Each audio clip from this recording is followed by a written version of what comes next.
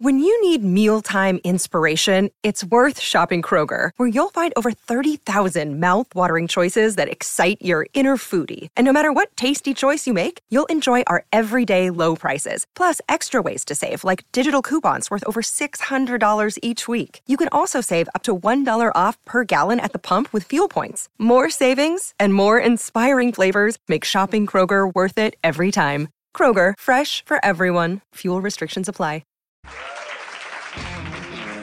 Oh, yeah. Our audience has talent, everybody. From Meltdown Comics in Hollywood, it's great to be back. You guys missed a doozy up at the outside lands up in San Francisco. Harmontown, once again, is now in session. Yep. Dave Klein, go to the mic and give us a good yoop to start us out. Just give me one good yoop. One yoop. All right, then sit down. Spencer Crittenden, everybody. Spencer!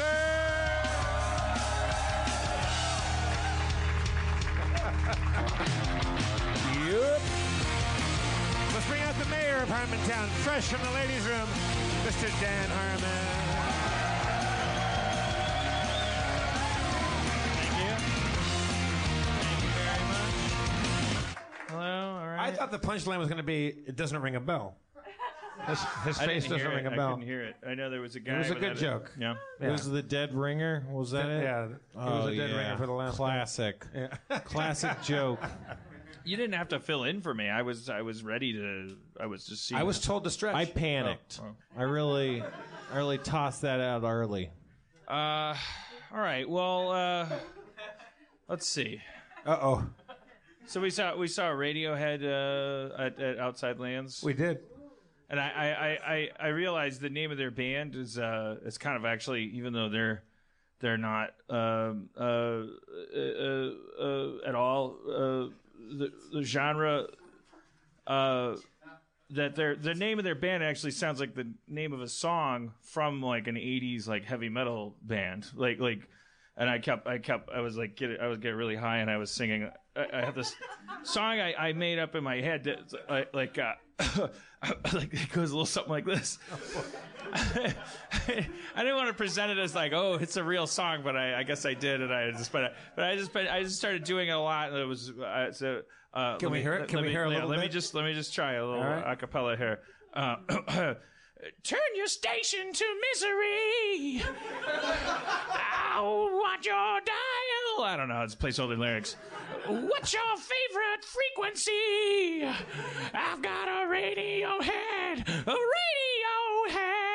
radio soul, radio rock, radio roll. I got a Radiohead.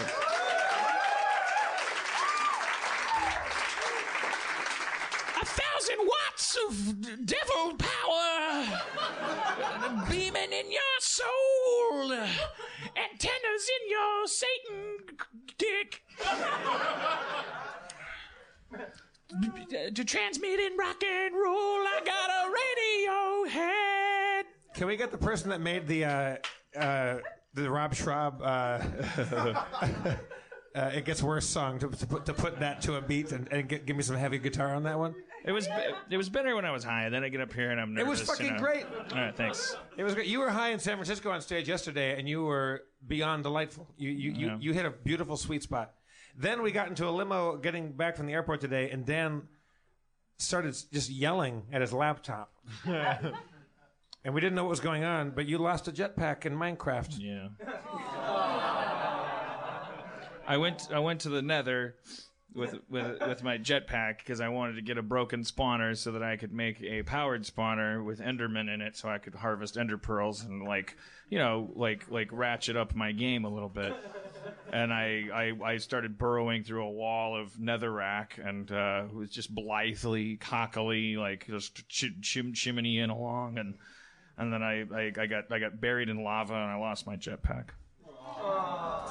And then I went back to my base and I tried to make another jetpack. I need appliances to do that, and I forgot that I was using a tier 1 industrial craft metal former with it hooked up to a CESU, which is a tier 2 power source, and the metal former blew up. Dan, don't talk down to us.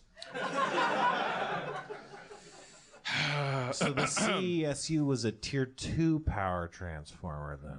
Yeah, I forgot to put a transformer upgrade into the metal former. How many metal formers exploded before you figured that out? About 3 or 4. Yeah. Jesus, and that is a lot of iron, if I'm not mistaken. That's okay because I have that iron exploit. Right, of course. I can. That's been our show. Thanks for coming, everybody. All right. Well, okay. So if that doesn't amaze you, this will. Well, don't assume we weren't amazed by that. I kind of I did something wrong, like while I was like grabbing my laptop on the plane, and I cracked my thumbnail a little bit, like just a little like chippy thing where it was like wherever you put your hand, it's gonna get snagged, and that kind of thing. Nothing that big a deal, but it had to be taken care of. So while we were waiting for you, because we had that whole double shuttle thing happening, and we were waiting by the door. It's like, well, I have fingernail clippers. Maybe a little gross, but it's LAX. Who cares? Like, I'll go over to the garbage can. I'll be very discreet, and I'll just like clip a little bit. Some people are very, I'm aware. There's different people have different triggers. It's like for some people, the sight or sound of somebody clipping their fingernails is fucking like awful, disgusting for them. Like other people, teeth scraping on a fork. You don't know. So I went over to a garbage can away from everybody else, and I just very discreetly, I was like, it's just gonna be one thumbnail, and I clipped, and it went shooting like a rocket, just missed someone's head like that was sitting, and I just like ignored it. I'm amazed. What if I had pelted somebody with a fingernail? That would be a bummer. That would be insane. Yeah. Like, how do you even get out of that? What do you even say? Did you enjoy your Radiohead experience yesterday? Yeah, it was good. I just ate a lot of funnel cake and like peanut butter and chocolate. And got a real bad heartburn, but Outside Lands was fun. We were walking around it. I mean, I didn't like watch Radiohead or anything. You could hear them playing it anyway. And it's like it's not like they're going to be better live. It's Radiohead, they're not acoustic head. They're not the Pixies. They have radios for heads. As I understand it, they radio rock and radio roll. The devil wants your station, broadcasting all night long. My black heart's got a woofer tweeter. Broadcast my song, I'm a Radiohead. Was this song sung by Starscream from the Decepticons? On the way out to San Francisco, you go up to the kiosk right before the X-ray machines, and everybody's using the QR code things now. And I go, boop, and it doesn't work. Everybody else goes through. The guy's like, it's real cranky, and he goes, it's not working. It's not reading your thing. And I'm like, well, boop, and it's not working. And then the guy's like, well, do you have a paper ticket? And I said, no. And he's like, well, that's weird. What? Yeah, that's so weird. So weird to not, because when we made the decision to maybe cut down a few less trees by using fucking coal electric plants to like get on the plane instead, it would be weird to not do both. It would be weird to not like cut down a tree, turn that into a ticket, and then also have like a power plant chug into your phone, and then also use that. Yeah, real weird. Fucking dick. Why don't you just how about you stick to what's ISIS and what's not ISIS, and I'll tell you what's weird, you fucking fake cop. Fucking weird fake cop with a baggy ass uniform. They're always all baggy and dirty. They look like they're wearing cop pajamas. Fucking misshapen fucking cop rejects. Fucking just every single one of them just either at the bottom of their life or walking a razor thin line between fucking like. You're never going on TSA pre again, my friend. Oh yeah, TSA pre. Sure, let's get that vampire in our kitchen. Sure. Does anybody here have TSA pre? Does anybody subject themselves to that? I always wonder about that. You said it's supposed to be great. Is that what you said? Yeah, I know it looks great, and they make it look great because they have a whole lane that they're not using, and they. What's that? It's not convenient. It's not convenient. Are you? For a wheelchair. Ask for a wheelchair? You could smuggle drugs if you got a wheelchair. No travel number, and then you don't have to take out your laptop, your pre-check, your everything. I found the best way is to get through security fast is be Seth Rogen. Yeah. I think I've told it on the show before where I broke my toe and I had a cane and I got right through everything. I just had a cane. I just had a broken pinky toe and I got right up in front. And I was behind her like a Iraq veteran, like who had like been blown up like with below the knee on both legs. Like I was like I just have a little boo boo, and yet they walk you right through. Yep. So you guys know what hyperplexia is? Oh yeah. My girlfriend had a friend at the show. She one of her gigs is teaching autistic kids, and she's talking about hyperplexia, which is like the opposite of dyslexia, I guess. Where it's where you can read really fast, especially in it's for like little kids in childhood, like that read really fast, but you have low comprehension. You don't actually know what you're reading. And I was like, oh yeah, I can read really well, but I can't. I have to read if I didn't know you weren't supposed to move your lips when you read, I would absolutely move my lips because that's only how fast I can understand anything because I have to hear it in my head. But I could read like a page and just not have any retention. I wonder if I'm hyperplexic. Wouldn't that be cool? That would be amazing. Wouldn't that be cool, Jeff? If I was hyperplexic? So cool. You'd be like the Fonz of reading. Yeah. Yeah, because he loved rock and roll, but he'd hit the jukebox and it would play or stop playing. I was like, he's too good. He called the toilet his office. He doesn't fucking know. What a cool guy. Called the toilet his office.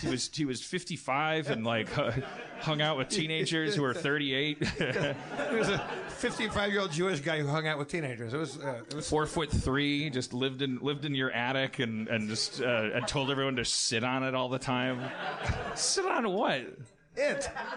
Sit on his dick? Do you think that's what sit on it meant? Sit on my dick?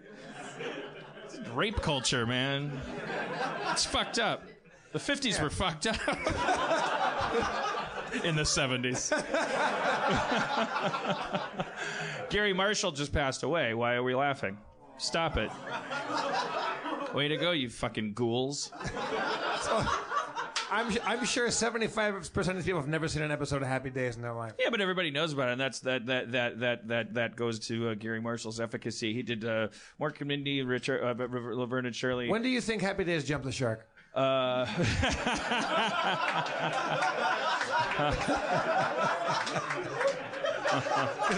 I'll say it was 2 seasons before the shark episode. It's when they brought Mork on, when Mork was there. I met the guy that coined that phrase. He's on Stern, right? The Stern, one of the Stern network shows or something. I don't know. That's what he says. Okay, Grandpa. All right, well, seriously, that's it. That's all I got. That's it. That's all the show we have? Well, we gave them a lot in San Francisco, and then we turned out we weren't recording. That's what happened. I did a whole thing where I did a Michael Winslow meets Radiohead thing. Yeah, do it again. I tried funny. to do so much again already. It was like... It was here's my you did a concert full of can openers, or right. Electric can openers went to a concert where Radiohead was playing. Well, I'm gonna tweak it. I'm gonna change it now that we get to do it again. There was a helicopter, and Michael Winslow was flying the helicopter while having a leaf blower going. Right. So I'm going to tweak it so you don't have to recap Morgan it. Freeman showed up at some point. So what I'm going to do is I'm going to say Michael Winslow is getting into a helicopter made of can openers. Okay? Okay. So he has to start each electric can opener to make the helicopter get going, and then he's going to use a leaf blower to attack Radiohead. Okay. Why? Jesus. Did somebody actually say why? Yeah, I mean, he just blurted it out. It's like, why? Well, I almost forgive him. He didn't even think about it. He's that. I have to forgive it because that's immersion. He's immersed. How high are the stakes? Yeah, he's like, why? Oh, I actually know the answer, sir. Because Morgan Freeman shows up. That's why he's doing it. No, you're just confusing people. Like, you don't have to recreate the dumb. Okay, walk us through what you're gonna do now. Okay, so Michael Winslow is either take your shirt off or don't take your shirt off. You can't just half take off a shirt.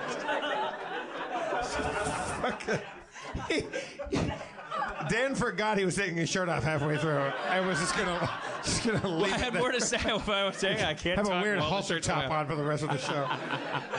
Yeah,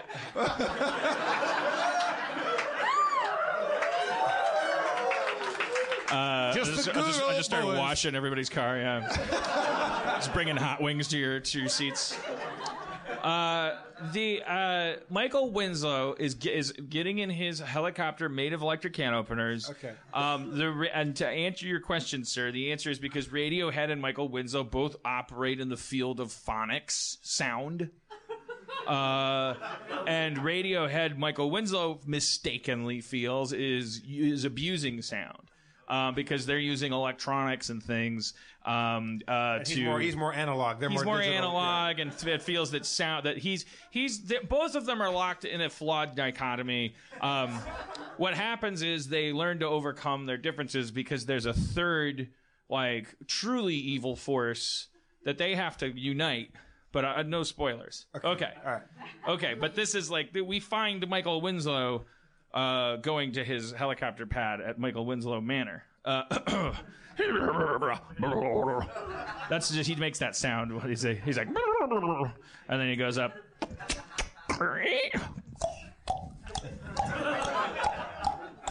I want to get on my helicopter made of can openers.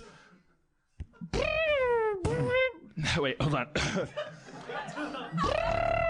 Shit. Dan, we don't have to do this. If you're not ready, this is called refusal of a call. This is refusal of a call.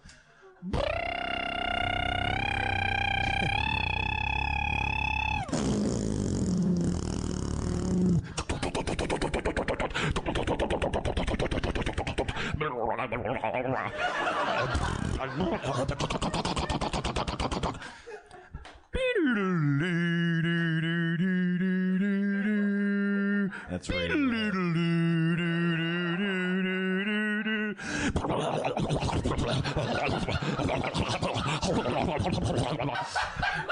Everything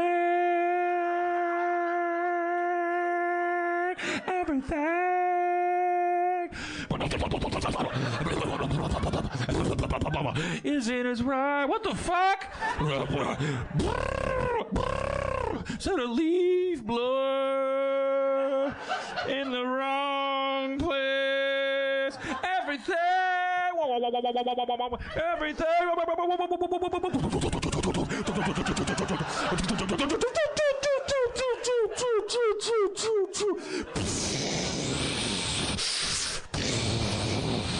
Everything is in its right place. Let's get back to things. Hey, whatever the lead singer of Radiohead's name is. It's me, your right-hand man, whatever my name is, the bass player. If we have a bass.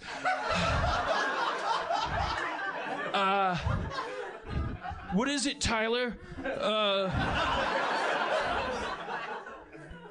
Shouldn't we go check to make sure Michael Winslow is truly taken out?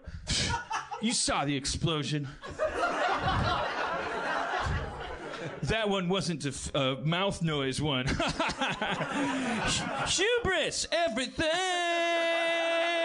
in its right place. In its right place.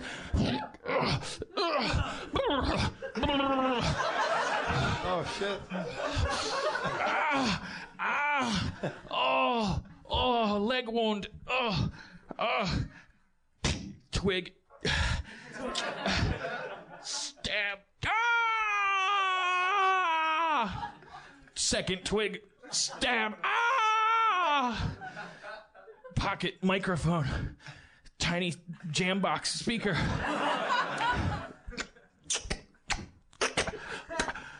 Ad hoc, strange, phonic-based first aid technique.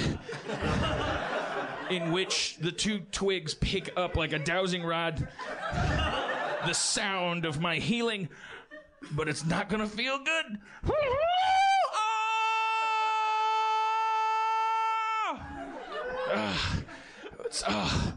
There, stop the bleeding.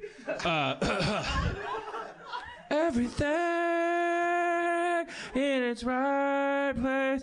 Thank you, everybody. We're Radiohead. All right, good night. Man, Tyler, that was great. Let's go back to the dressing room. Yeah, come on. Man, we fucking Radioheaded those motherfuckers. Oh, shit. Michael Winslow. Take it easy, man. Just take it easy. No. I think there's been a big misunderstanding, and if we all just remember that we both enjoy the nuances of sound. Two knives. Ping, ping. Shit, he made the sound of them bouncing off his head, so they did.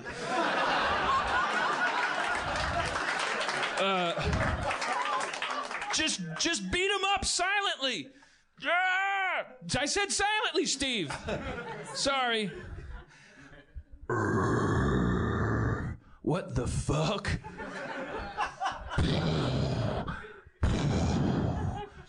Everybody, go outside onto the deck. Look, it's a giant thing. I'm so exhausted. I'm not gonna make anything up. It's just... It's a giant thing. Work together.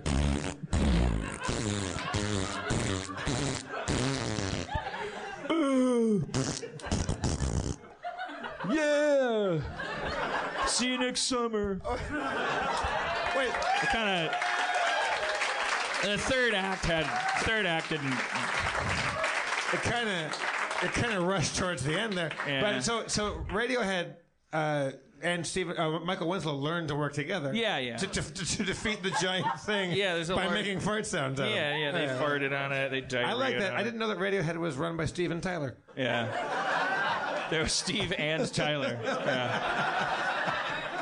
Yeah. Yep. There are two keyboards in here. There's a song I want to play. There's a song I want to play.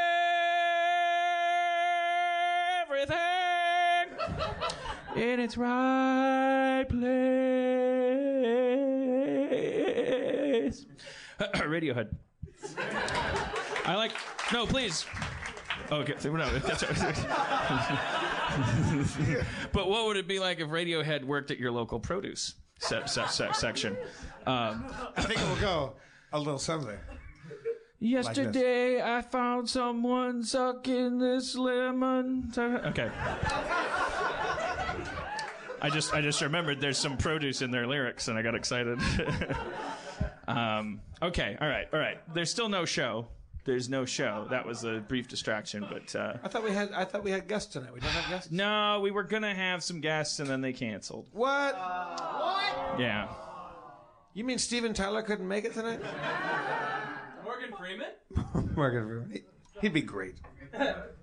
What happened to them? I mean, should we talk about... Well, the bad news is they canceled, but the good news is it was Andy Dick.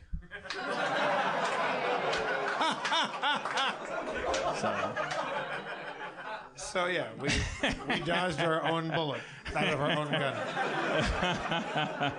Yeah, it was Dino and Andy were gonna... Dino and Andy have a new podcast together, which sounds like a bad idea. Probably is. And they were going to join us. Yeah. I'm sad. What was their excuse tonight? Well, the same thing that makes them fun to be around probably just makes it hard for them to schedule. I mean, they're kind of an unpredictable combo. Andy's sober now, though, isn't he? Like he's been like on the wagon for quite a while. Yeah, he's been on the wagon many times. He's gotten very good at being on the wagon. Yeah, I don't know. I'm not gonna. We will talk to him about that when he comes. You know. Yeah. He's a good guy. He's a great guy. He tried to get in bed with me at the Disneyland Great Californian Hotel We were there doing an event for ABC, and he tried his hardest to get in bed with me. And like I was asleep, and he ordered everything on the room service menu. Everything. He ordered everything that was on the menu. He ordered it up there, and then just left. Did he eat the food? No, he weighs as much as my shoe. He ordered a 1,000 people's worth of food, and then just ate like a bite of a cheeseburger, and then just fucked right off after trying to physically assault me. Like he wanted to make love? Yeah.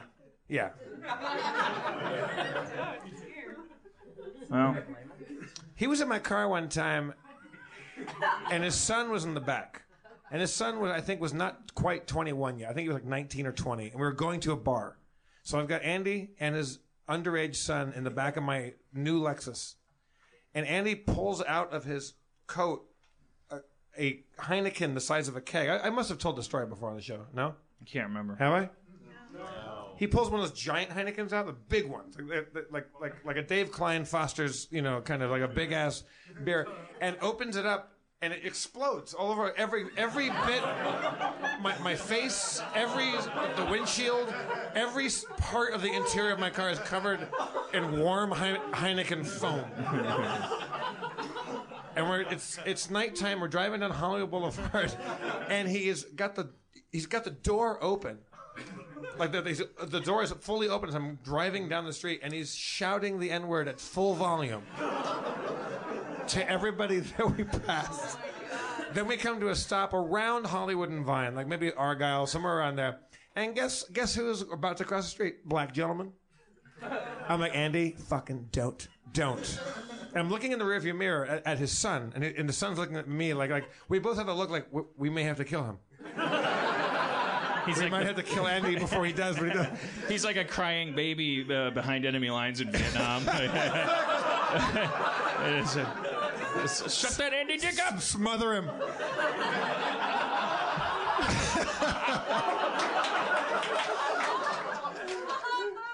So he opens the door and starts screaming the N-word at this middle-aged black gentleman who sees it as Andy Dick and just gets a big kick out of it.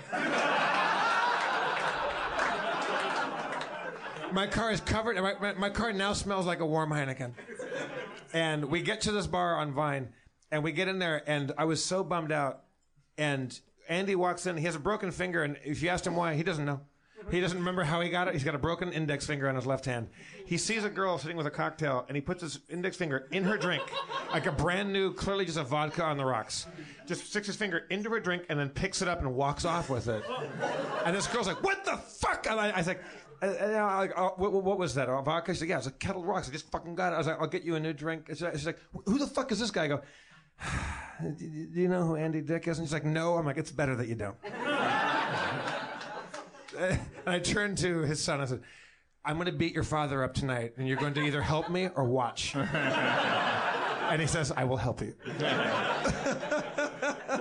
Yeah, so maybe they'll be here next week. And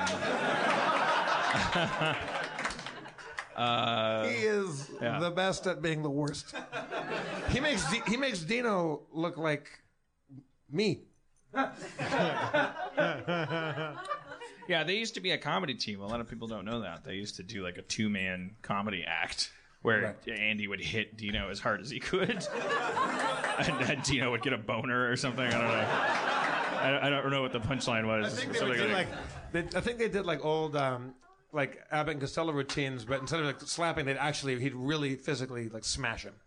They have a podcast coming to Feral Audio. Is why. What's it called? Skull Juice. Ugh. Gross. Skull Juice. Well, listen at your own risk. Yeah. All right. Well, who here has a problem that needs to be solved? Young lady, your hand went up first. I think I see glasses. Would you want to come up and share your problem? All right. Okay. Who do we got? What's your name, madam? Oh, Gabrielle. Hello. Or is it a madam? I can't even. Is it okay? Okay. Sorry, I saw glasses and a ponytail. We're in Los Angeles. That's accurate. So that's one of the problems. Is it? The gender dichotomy. Oh, okay. Is that, I know I can help with that. You're the king. I have a surgeon's touch with the gender politics. The trans community loves me. They trust me. It's true. They said that to me. Where are the meetings again? It's just like it's actually like behind Meltdown Comics. We just hang out around there. If you need help with that logo too, I can. Well, so what's the Gabrielle? What is the how can we help you? I have chronic pain throughout the right side of my body. I don't know how you can help me. From an injury or from... We can hit you very hard on the left side of your body. Create some balance. That makes sense, yeah. No, it's just I've been to like more doctors in the past 2 years than I have in like my entire life. So. How did it start? Slowly, because with chronic pain, it's like you don't realize... You just think you're lazy and like need to work out more. So it's like... Eventually, I'm sorry, I'm ignorant about this. Did it come from an injury, or is it something kind of came on all of a sudden? Yeah, it kind of came on like all of a sudden. Like when I was like 20 or something, I started realizing like my body kind of sucks. Are you currently in pain right now? Yeah, it hurts like right here. It gets better. Like it gets better and worse. Worse-ish. Is it, what kind of pain is it? Like a throbbing pain or a shooting pain? Or it's almost like a numb pain. And is it like nerve pain? Yeah, it's kind of like nerve pain. I have the same thing. Do you have the same thing? Is it on one side? Yeah, it's on my right side. Do you know what it is? Yeah, Well, let's get you up here. Let's I told you we could help you. We're gonna build like a Voltron right now. As long as you guys are okay becoming one person that's made of two left sides. What's your name, I miss? think we have the solution. my name is Marina. Marina? Hello, Marina. Hi. Sorry, I kind of sucked you up here. Like I didn't make sure that you would be okay coming up. This is actually great because I have some advice for you too. Oh, sweet. Thank you. I've got Lyme disease, and so I've had to have multiple surgeries on my joints because they've collapsed. And you've got a nice little Frankenstein kind of scar here. I've had nerve pain all throughout the right side of my body for it.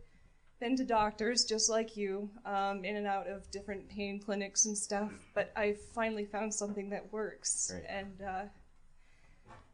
sorry. It's a tough thing. So whereabouts? You said it's right about here? It kind of just like goes throughout my body, and so like it becomes hard to.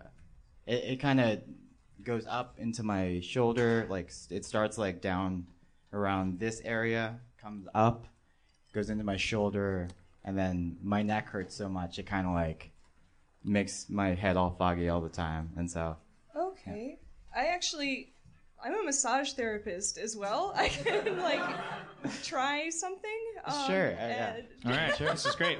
I didn't expect to come to Harmontown and get a massage. Yeah, sure. I don't know if I can drop the mic. Is there a waiver that we have to sign? We're not a medical clinic. This is all on her. Okay. You are surrendering your safety to her. This is all consensual. Oh no, why is my podcast getting interrupted? Shut up. Just shut up and listen to me tell you about MeUndies. Hey, what do you do the first thing in the morning? You wear your underwear. Why are you going to wear bad underwear? Wear good underwear. Why don't you wear some of these MeUndies underwear? They feel better. They're twice as soft as cotton because they're made out of this thing called modal. You know, and here's the thing. If you go to MeUndies.com/Harmontown, you can get a 20% off discount on your first order. And here's the creepy, weird thing that I feel guilty telling you about.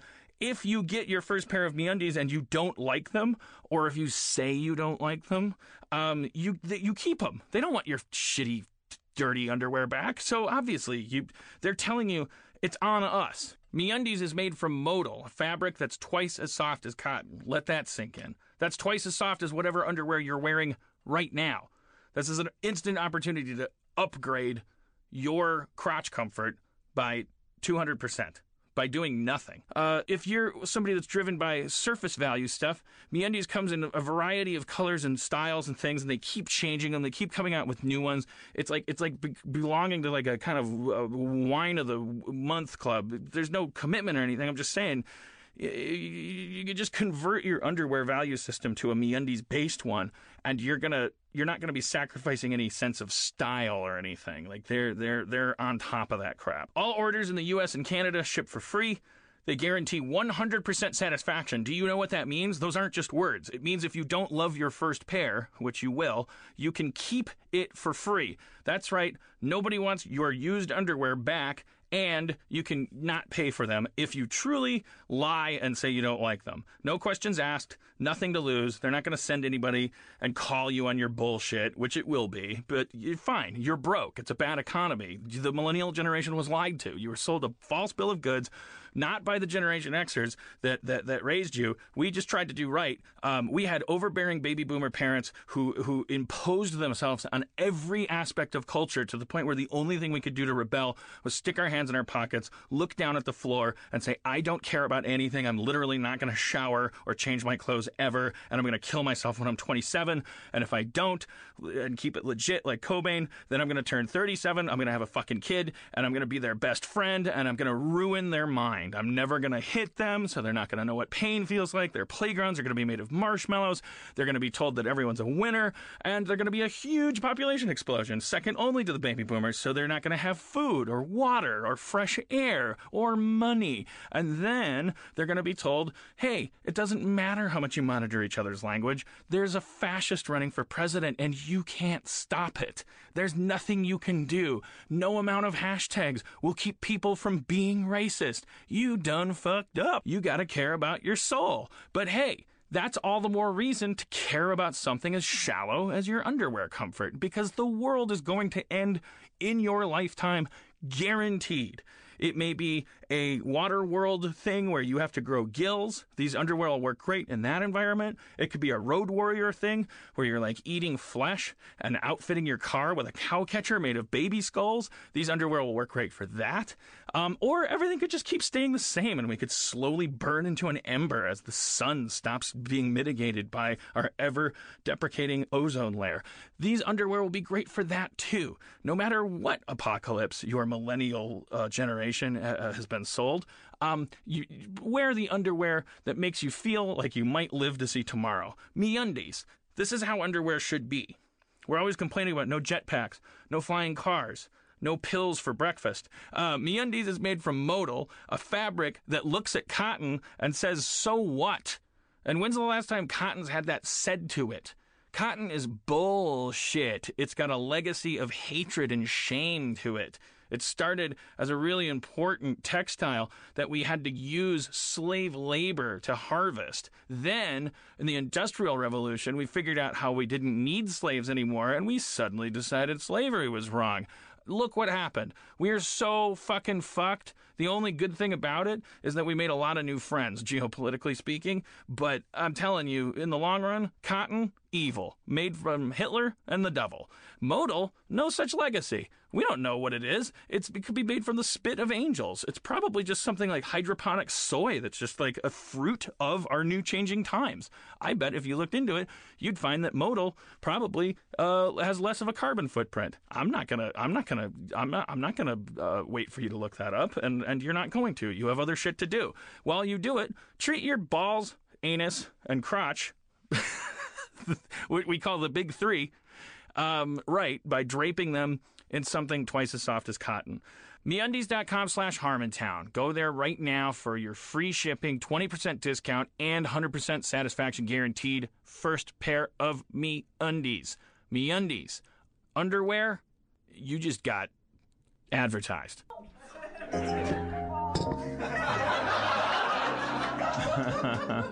I thought for sure it seemed like when she said, I think I might be able to help you. I was like, if she says squarespace.com, Yeah. we're going to be rich. Oh, Yeah. Can we get the lights down a little bit lower right now? Gonna repair your nerve damage with massage. Yeah, to the break of dawn. Yeah. Get off my lawn. Jeff's taking the leg that doesn't hurt. Yeah, deep tissue. Get inside. Get in Gabrielle's neck with your fingers. Marina. Yeah. Yo. Marina means house on the water. Yeah. Yeah. The uninformed Spanish rapper.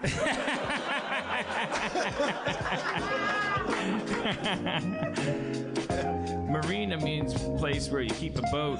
Right now, she's gonna help float into Gabriella's pain and win the game with her healing fingertips. Fucked your mama so hard, I brought feeling back to Gab's hips. Yeah, all the joints. Welcome to Harmontown Nights. This shit got sexy as hell. Yeah.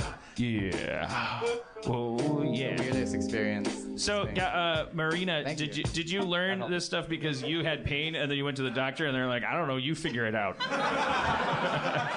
Actually, I did learn because of an injury. I used to run track, and my friend was teaching me how to do it, but he was like a foot taller than me. I was trying to run a hurdle, and I tore my hamstring. And the trainer was there and taped me up, and it was awesome. And she just worked on my legs a bit. I was like, whoa, this is magical. Why don't I do this every single day? And so I went to school for it, and it was awesome. You got really comfortable with your body because you got to be naked. And, Just when you show up for class? You work on each other. Do you work in Little Tokyo by any chance? Oh, no. Actually stopped. I'm a writer now. I'm a feature writer for Cracks.com now, and I do research too. But with all this stuff, I can't do massage so much anymore. But you said that helped? Yeah, it does. Yeah. Fantastic. Thank you. I have another thing with this chronic pain is actually kind of a rant for me. DEA really pisses me off. Yeah. There's a nice thing though. I'm not on not on nearly so many painkillers as I used to be because I discovered something really awesome. Got super into, a lot of alternative medicine is bullshit, but there's actually a really good thing called Kratom. I don't know if any of you guys have heard of it. It's from, Thailand, Malaysia, that area. I've been making this tincture out of it, and it's totally worked. I have some with me, if you would like to try it at some point. And this is related to your trouble with the DEA, right? What is it? Can you tell us more what kratom is? Sure. Is it a plant? It is a plant. It's a plant. Isn't that what spice is made out of? Oh no. At least not to my knowledge. If it is, spice would be probably pretty expensive. But it's a funny thing. There used to be, there probably still is, a humongous opium problem in Thailand, I believe it was. It was just one of those countries over there. Of course. Somewhere around the Golden Triangle. And one of those flyover countries. Yeah, there you go. Yeah, places that you just don't go. But so the government was actually providing a lot of this opium, and they were discovering that people were chewing the leaves of the kratom tree that grew just everywhere, and they were not addicted to opium anymore because it actually works to get you off of it. So they made it illegal and also started chopping down all the trees so that they could, get people hooked on opium again. And it's currently illegal there. It's illegal, I believe, in Canada. It's illegal in the UK. But illegal, you're saying? Yeah, illegal, but it's legal here. It's called Kratom? Yep, Kratom. People are still kind of... Sounds like a He-Man villain. Yeah. So the DEA has been looking at it and like, people are getting high on this. They're actually enjoying themselves. We gotta get rid of this. This is not gonna bode well. You get high on it, but it also gets you off of opium? It gets you, yeah, it absolutely works for any kind of If you're withdrawal not on problems. opium, do you think it might get you on it a little bit? That's maybe a gateway? I don't know. You know, Also, my other question is, are you holding right now? No, I've never had opium. Where can a guy get some kratom in this town is my question. I get it online. Just powder stuff and then I make it. You can also go to Kratom Barrel, right?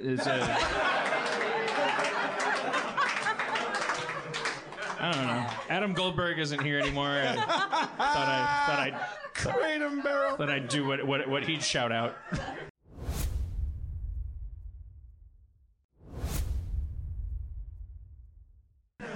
Now, Gabrielle, back to you. Yes, Is there anything like that goes beyond just your chronic pain? Like what else is going on with it?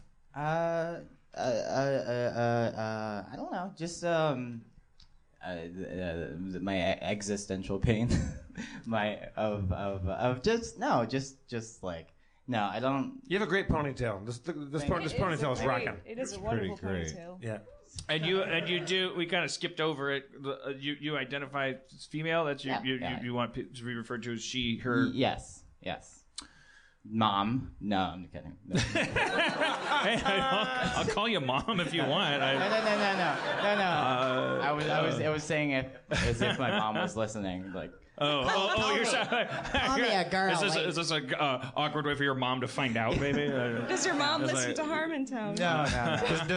Does mom know or not know? Yeah, no. I told them. I told them through text. Oh, yeah. I told them through a long. What emoji went along with that one? And like the non-smoking sign, but also like a dick. Is that in the eggplant? It's like the eggplant? Yeah, I guess so. Yeah. Awesome. All right. So where do we go from here? Kratom, okay. So it's still, you can still get it in the United States, Yes, through like websites and stuff. Yeah, and it's like so currently still legal, soon to be illegal. Maybe. We sure sort of hope not. opiate fighter, a bottlenose dolphin to opium's shark. Yep. Gives you a Michael Winslow to opium's Radiohead. Right. And that they should learn to get along before Gamera shows up. Yeah, it'll get you out of the pain clinics. It's pretty fantastic. You can make it at home very easily. I've just, if you just happen to have like 190 proof corn liquor laying around, then that's all you need. Some mason jars, you're good. But it's changed my life completely. So just have tell us more about your run-ins with the DEA again. Because what you're talking about sounds highly illegal. I've never had any run-ins with the DEA. Because I'm not. I might now, but no, I just. Gabrielle's mom works for the DEA. This has been a sting. Marina, you're wearing a Wonder Woman shirt. Are you a longtime fan of Wonder Woman as a myth, or are you have you been recently converted by the Superman Batman movie, or did you just like the way the shirt looked? Or I'm a comic book nerd, big time for games, comics. Yeah, thank you. Are you looking forward Wonder to Woman. the new movie? I am. It's about goddamn time. I have a bet with my friend. I bet on Suicide Squad. I bet that it would be over 70% on Rotten Tomatoes. With my friend, we bet on a pizza. But he said we could double or nothing on Wonder Woman. So I'm hoping I get 2 pizzas. What's your side of the bet on Wonder Woman? I guess 70. Same thing. Oh, okay. 70%. I'm betting on mediocrity. What's the team working on Wonder Woman? Who's the director? Patty Jenkins. She did Rollerball. Monster Ball. Monster Ball. Okay. That Halle Berry. It's a thing. I was reading an article now. I guess it's no accident that the thing now is to take like they're not getting like the big gigantic like rock star names, which are probably almost as hit and miss really as anybody else in these giant what they call tentpole movies. So because they're so expensive and they come with the ability to go, no, I need 5 years and I need you to get out of my face. And so they're working with first timers a lot. Like they're like really like green directors, and they're having just as much success as failure. Really, that's I don't know. I thought that was interesting. I was like, oh, I didn't know this was like part of a big like sea change, but that's what it is. They're I think DC just like tried to catch up really fast with Marvel. Like they failed at Batman versus Superman and the tone that they wanted. So immediately with Suicide Squad, they were like, well, let's make Guardians of the Galaxy 2.5. Well, yeah, they obviously, yeah. I mean, nothing opened our eyes to the importance of the rating like Deadpool. I mean, that's such an easy thing to talk about now. Is to just go, look, let's just. Is it going to be rated R or not? Because if the word edgy is going to be in the menu and it's not going to be rated R, then you might as well embrace the non-edge. You know, I think. Yeah, absolutely. What was the Heath Ledger Batman movie? Was that PG-13? Yeah. PG-13. So they managed it. I guess the key is you have to be violent and not sexual. Like exactly. You just have to murder people. So terrified of boobs, it's ridiculous. But. Yeah, I don't want to spoil anything for anybody about Suicide Squad, but who here has seen it so far? It's got some. I love that tone. That's a good one. Yeah. So it looked just from the trailer like I'm speaking way out of school here because I was never on board with the whole. You predicted what the whole movie was about.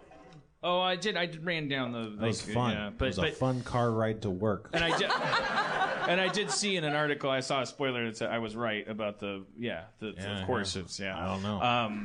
But I thought it was interesting. Like Harley Quinn. Like I mean, I understand the political climate like calls for a more actualized Harley Quinn, like an autonomous like Harley Quinn with agency. But at the same time, how much can you make her appropriate before she stops being Harley Quinn? Like I when I was watching the trailer, I was like, well. I thought she was a guilty pleasure character. I thought she was sort of like put another female character in a Suicide Squad movie. Who feels guilty about Harley Quinn's pleasure? What'd you say? Do you feel guilty about? Well, sure I do. If I'm enjoying her, like, and really the only place I've consumed her is Batman, the Arkham video games. Like that's where my relationship with Harley Quinn happens. And she comes on screen, and then I go like, okay, I get it. I understand, and as I like, it's so over the top that it's like I would say you could this is fine as long as you put a bunch of posts on the front of whatever this is, like it's post feminist or whatever. Like it's like because she's like the archetype of like she is really supportive as a girlfriend to the point of absolute self-destruction. I mean, she has no identity of her own, and so but then we're making her. She almost looks like she's the protagonist of Suicide Squad. Actually, interestingly, the protagonist of Suicide Squad is Will Smith, who is really kind of playing himself more than Deadshot. He's this family man who, weirdly enough, spends most of the movie without his mask, even though in the comics he's got the mask on the entire time.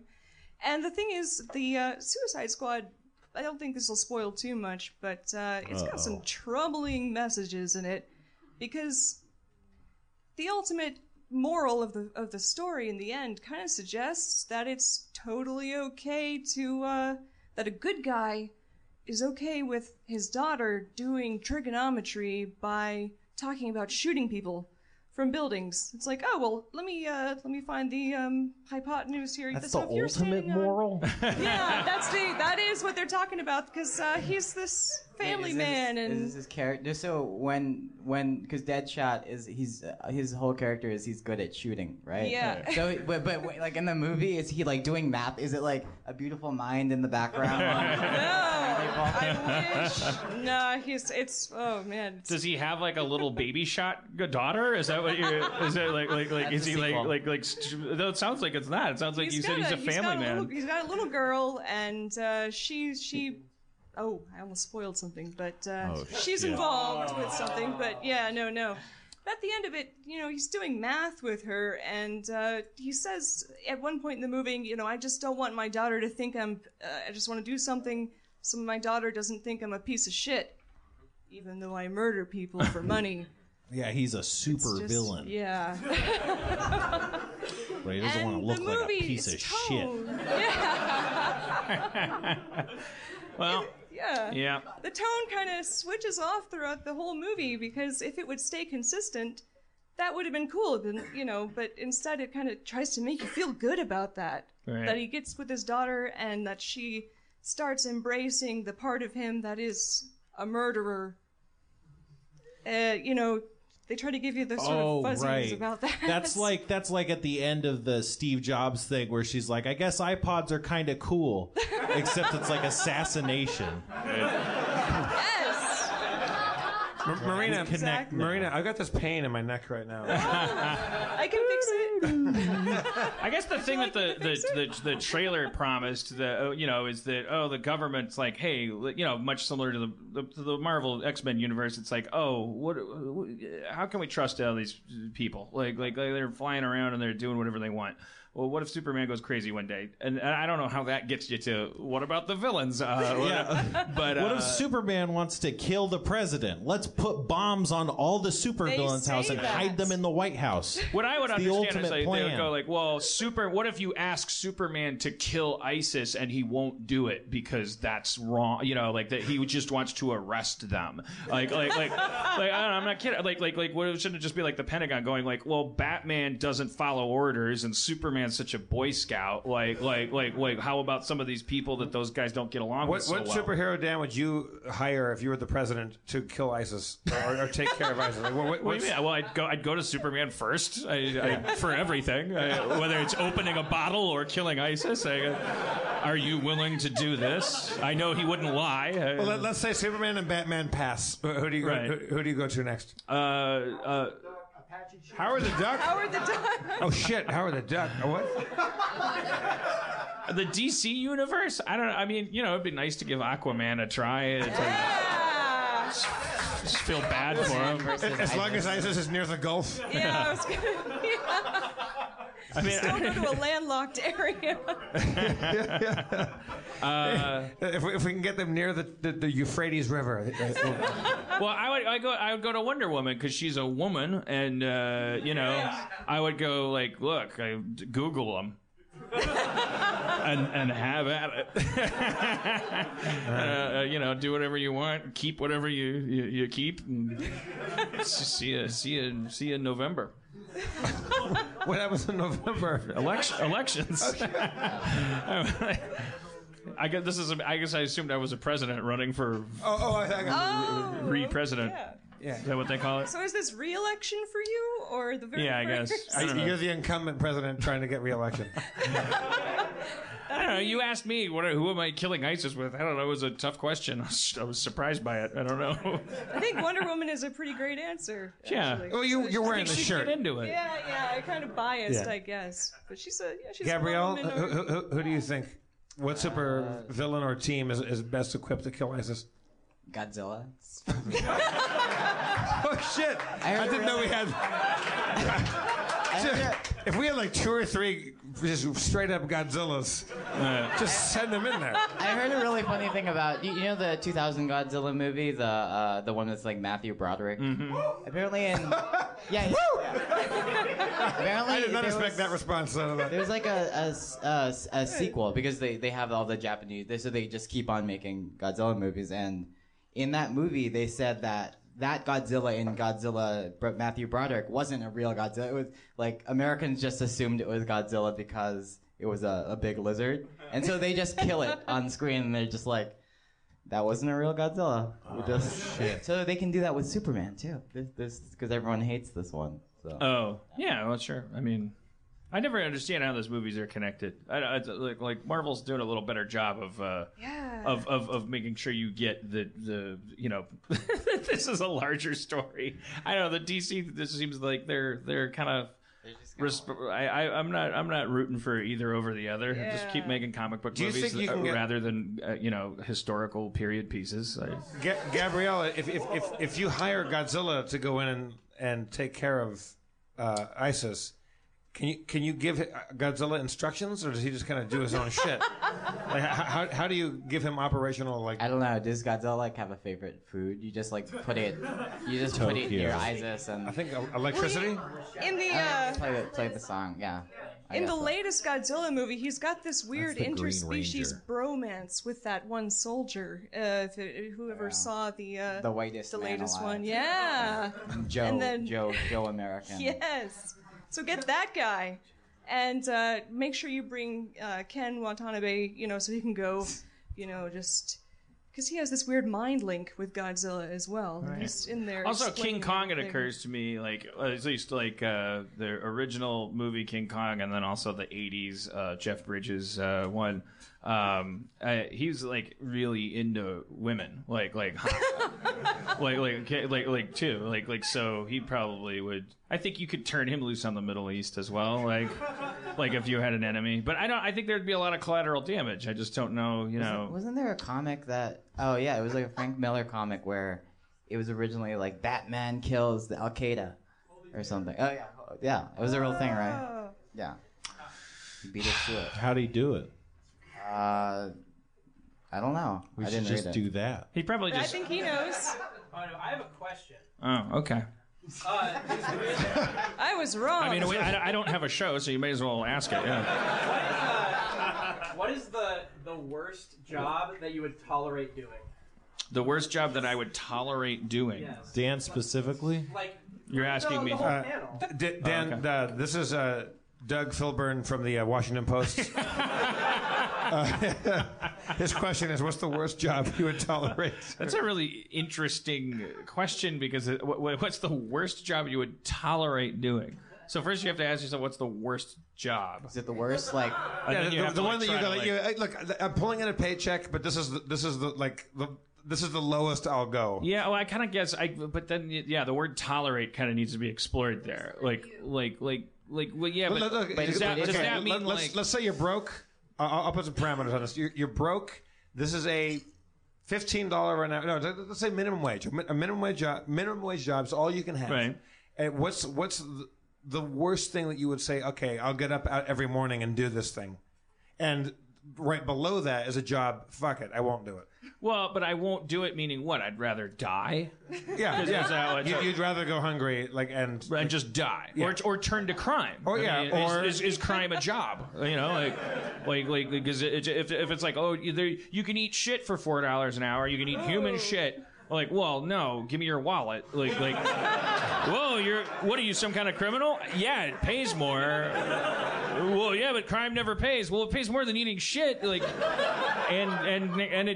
you can't beat the hours. Like I'm out of here. I would never want to be a criminal, but I don't want to eat the shit. And so I don't know. I'm just trying to. I want to be able to answer the question dutifully.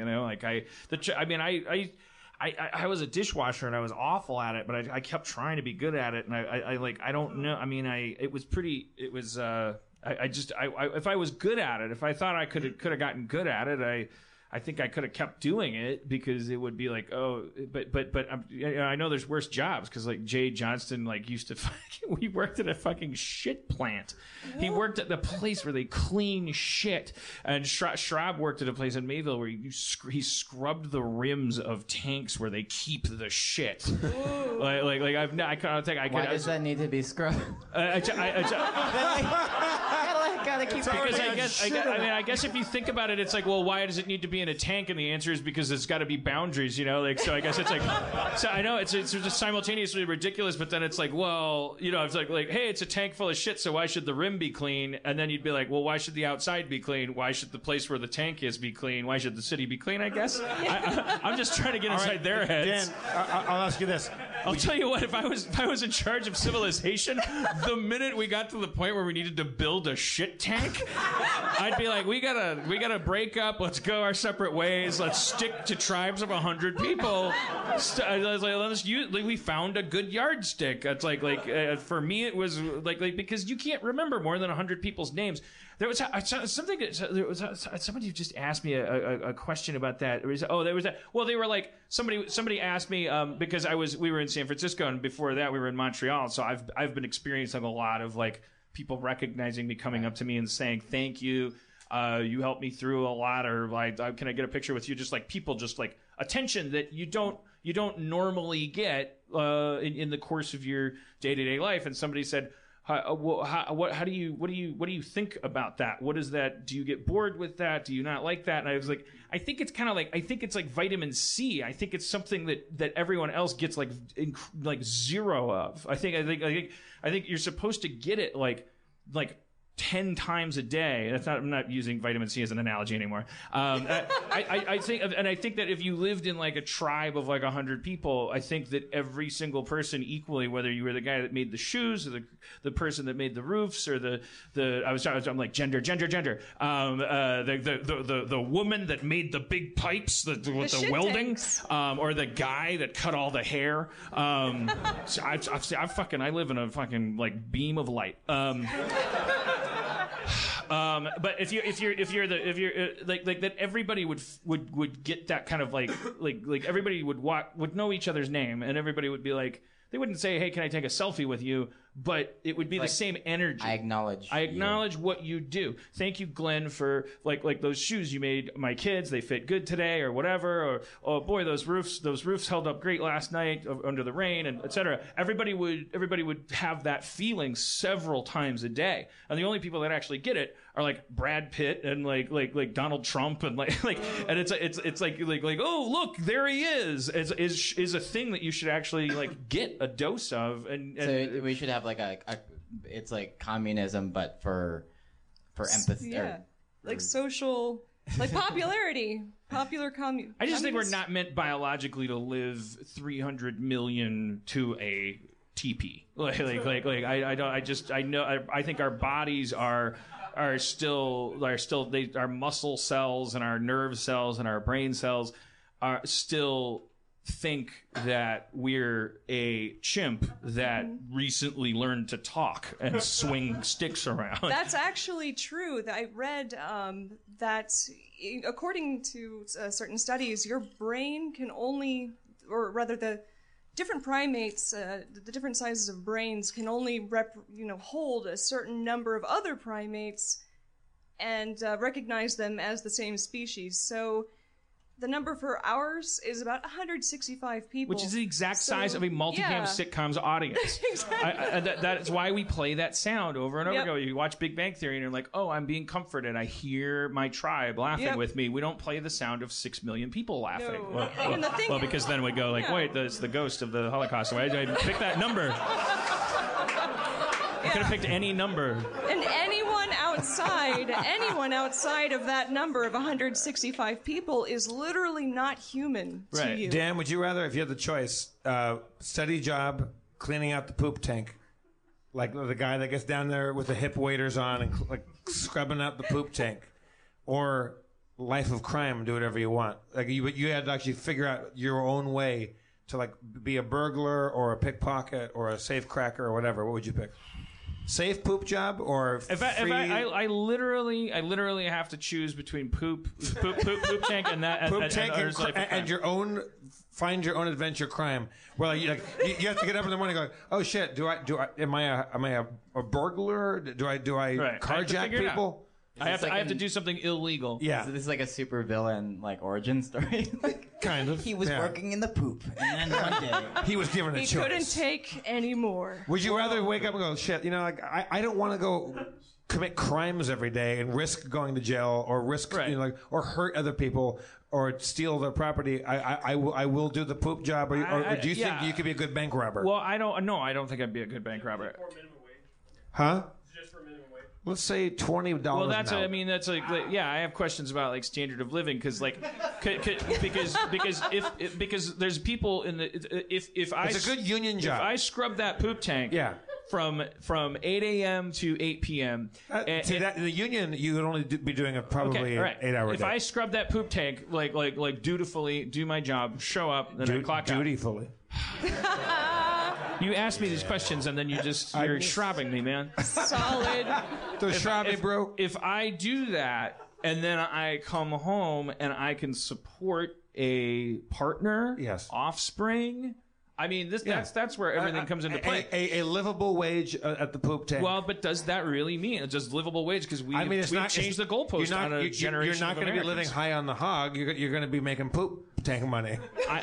But I can have a Christmas where my kids don't cry because maybe they got the Optimus Prime instead of the Bumblebee. I think it depends on how much poop comes in that year. I mean, I think it's open to and then there's the question of poop economy. There's the question of upward mobility and retirement. I mean, am I guaranteed to be able to clean that poop tank for 30 years, or am I a sucker if I do it for 20 and then they tell me we invented a poop cleaning robot? You're fucked.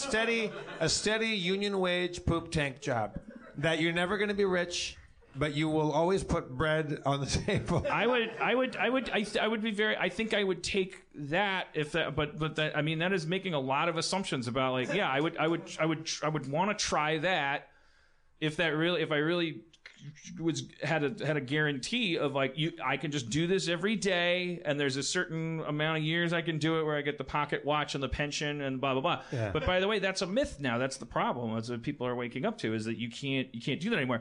So I have to emphasize that's actually kind of a weird blue sky universe where you could do that. That's like some Lego world where you're like, I'm a poop cleaning guy and I get to do that. That's the problem, is that then Flint, Michigan goes like, no, fuck you, we don't make cars anymore, and like and people are like, what do you mean? We're always going to have to clean poop tanks. Poops, like, that's always going to happen. We're having two different conversations here. Because the reality is, like, if there's like the blue sky with all these like trigonometric sort of like everything being equal, just so we can focus on the thing I would choose. But then there's, if we were just living in reality, how I understand this country to operate and how things are going, I would choose the crime job, because I know that the poop tank job is going to be very similar to living in prison, like where I am only just working to stay out of trouble and am only getting enough money to stay in debt. And that I'm not going to be able to support my kids eventually. There's going to be curveballs thrown, and I'm going to be told to go fuck myself. Like, knowing that that's going to happen because we've dropped those. Like, there's no guarantees. And I'm not saying, like, I'm not being Michael Moore and saying like we owe it to the workforce. I not necessarily. I'm just saying like knowing as a subjective person that I think the myth of retirement and the myth of that job is over. I would go, I'm a smart guy. I could probably figure out how to steal shit from people that deserve to have shit stolen from them. and I'll once I get caught and go to jail, it'll be a lot like cleaning shit tanks. Isn't that, I feel like that's like most criminals, right? No criminals like, I wanna do this because it's a bad thing. Right. They do it. They don't want to be a sucker. Yeah. They want to like. Welcome to the podcast, Sympathetic to Criminals. I mean, but I also think there's a lot of like terrible people, sociopaths that go like, well, I mean, I think we're severely lacking too in our national psyche in terms of like, you know, we don't know.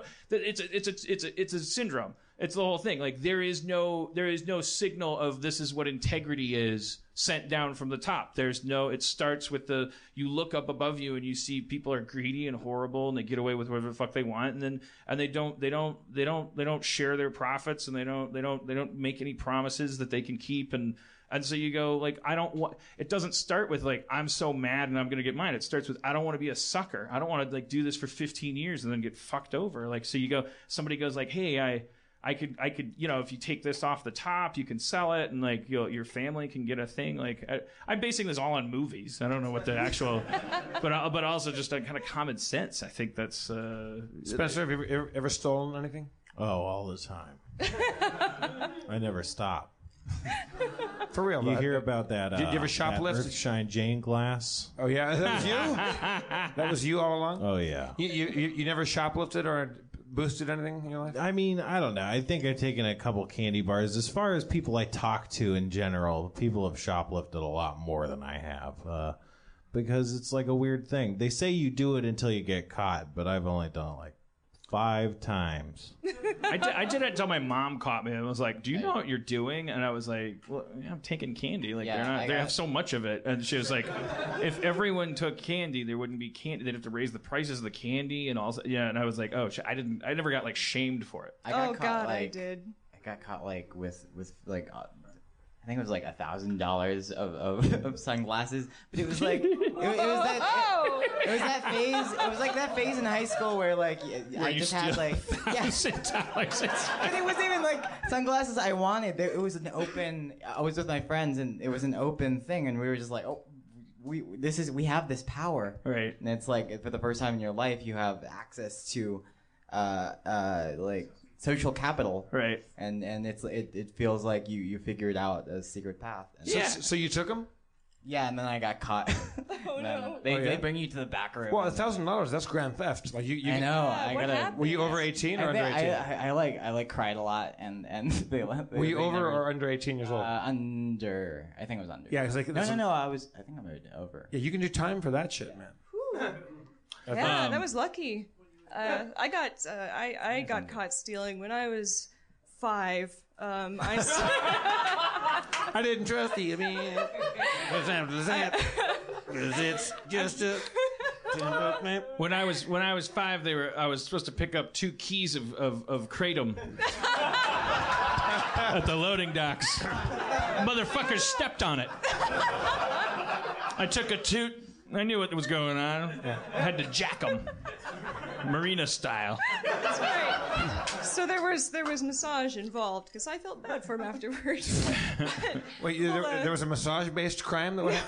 Yeah, she can kill you with real. massage. If she can heal pain, she can cause it. She's like a cleric. I can make you throw it. Yes, there you go. Yeah, totally. It's like Spock. Yes. Yeah. I approve of that joke. Spencer approved. I had taken a teddy bear to the grocery store and stole a 5-pound bag of jelly beans because I was very ambitious and also economic. What if the teddy bear never came back into the story? You said you took a teddy bear to the grocery store. It was my teddy bear. I took it and I hid the bag behind the bear against my chest, and I made it. I got out. And I went home and I had this Sesame Street tent in my bedroom, and but I just had no patience. So I opened the bag and I started eating them, and I didn't realize this, but I'd left like a trail of jelly beans leading to the tent. Why? So my parents found me, and they made me go back to the store after giving me a long lecture about how I had tarnished the family name. Oh shit.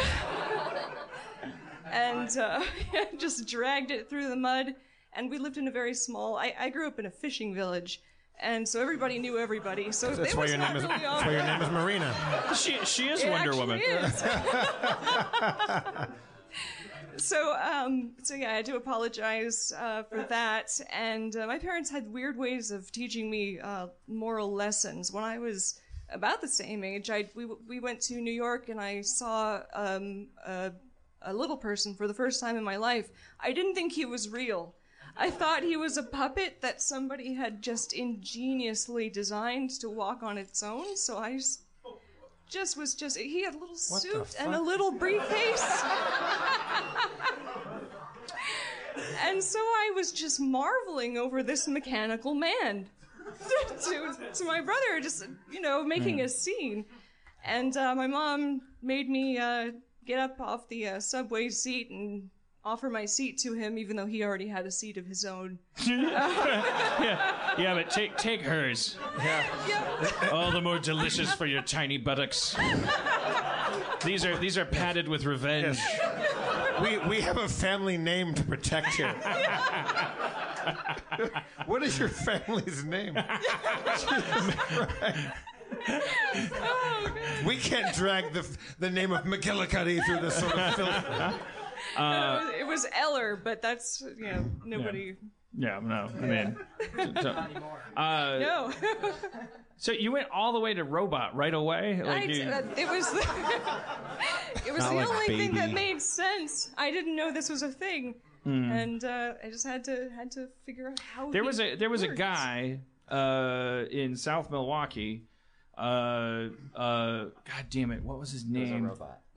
It was there was my grandma would go, do you want to go? Damn it! What was his name? It was something. It was a title. It was like do you want to go to this McDonald's? There was a McDonald's in South Milwaukee. And he's the brownie, right? Yeah. Yeah. And his name was like Billy the Brownie. brownie. I was fucking like scared shitless by the concept of little anything. When I was a kid, I had nightmares about marionette puppets and regular puppets and just anything small. Like I just thought was trying to kill me. Like dolls and things. I just terrified of all of them. And there was a guy named Billy the Brownie that hung out at the McDonald's. My grandma would make it seem like he was part of the McDonald's mythos, but he wasn't. Like as I grew older, I was like, wait, I had a right to be freaked out. There's no Billy the Brownie in these commercials. This was just a fucking dude, like in that Donald Sutherland movie, like MASH. No, Don't Look Now. Google Don't Look Now. But it's a 70s like thriller horror movie. But it was like he was just a guy that was there. He would dress as a brownie and he would come to your table and like talk to you. Like the dessert or the fairy? Like the fairy. Oh, yeah, like the fairy, like the mythical creature. Sorry, I didn't clarify that. I mean, she would, Billy the Brownie, They're like a oafs. little person. He was a little person, and he would dress like a... No, actually, he wouldn't dress like a brownie. My grandma maybe just called him Billy the Brownie. It sounds like she created. I don't think he didn't dress like a fucking Ren Fair. I think he was just a dude that was trying to maybe have his breakfast. He could have been a truck driver. So your grandma called him Billy the Brownie. Yeah, and I'm realizing maybe me and Billy the Brownie were both being abused by my grandma, like put into a can like two wasps and just shaken, like hey, here, talk to him. He's Billy the Brownie, and I'm like, what the fuck? And he's like, what the fuck? I never. Well, yeah, I was real scared of Billy the Brownie. And there was a marionette doll that my mom had in the closet that she called Clemency Clemens, who had this weird like what is that? It's like paper mache but like hardened. It was like this little guy had a little straw hat on, and it's just all fucked up, like looking like, and she'd like bring it out once in a while and be like, well, it's Clemency Clemens, and I go, get it out! Get it away! It's a fucking horrific, horrible little murderer. It was like Freddy Krueger looking thing with strings coming out of every joint. It was like controlling it. It was like a spider. It was like everything about it. It's fucking terrifying. And then she'd like, oh, it's okay, you pussy. I'm putting it back in the Tupperware container and putting it in the closet. Like, yeah, the closet across from my bedroom. Like, I now know, like, Clemency Clemens is just in there, like thinking about me. Wants out. Yeah, like he knows justice. that I'm the one. Like, okay, Clemency Clemens, Daniel doesn't like you. You might as well. You guess you got to go back to sleep in this plastic container across from his bed.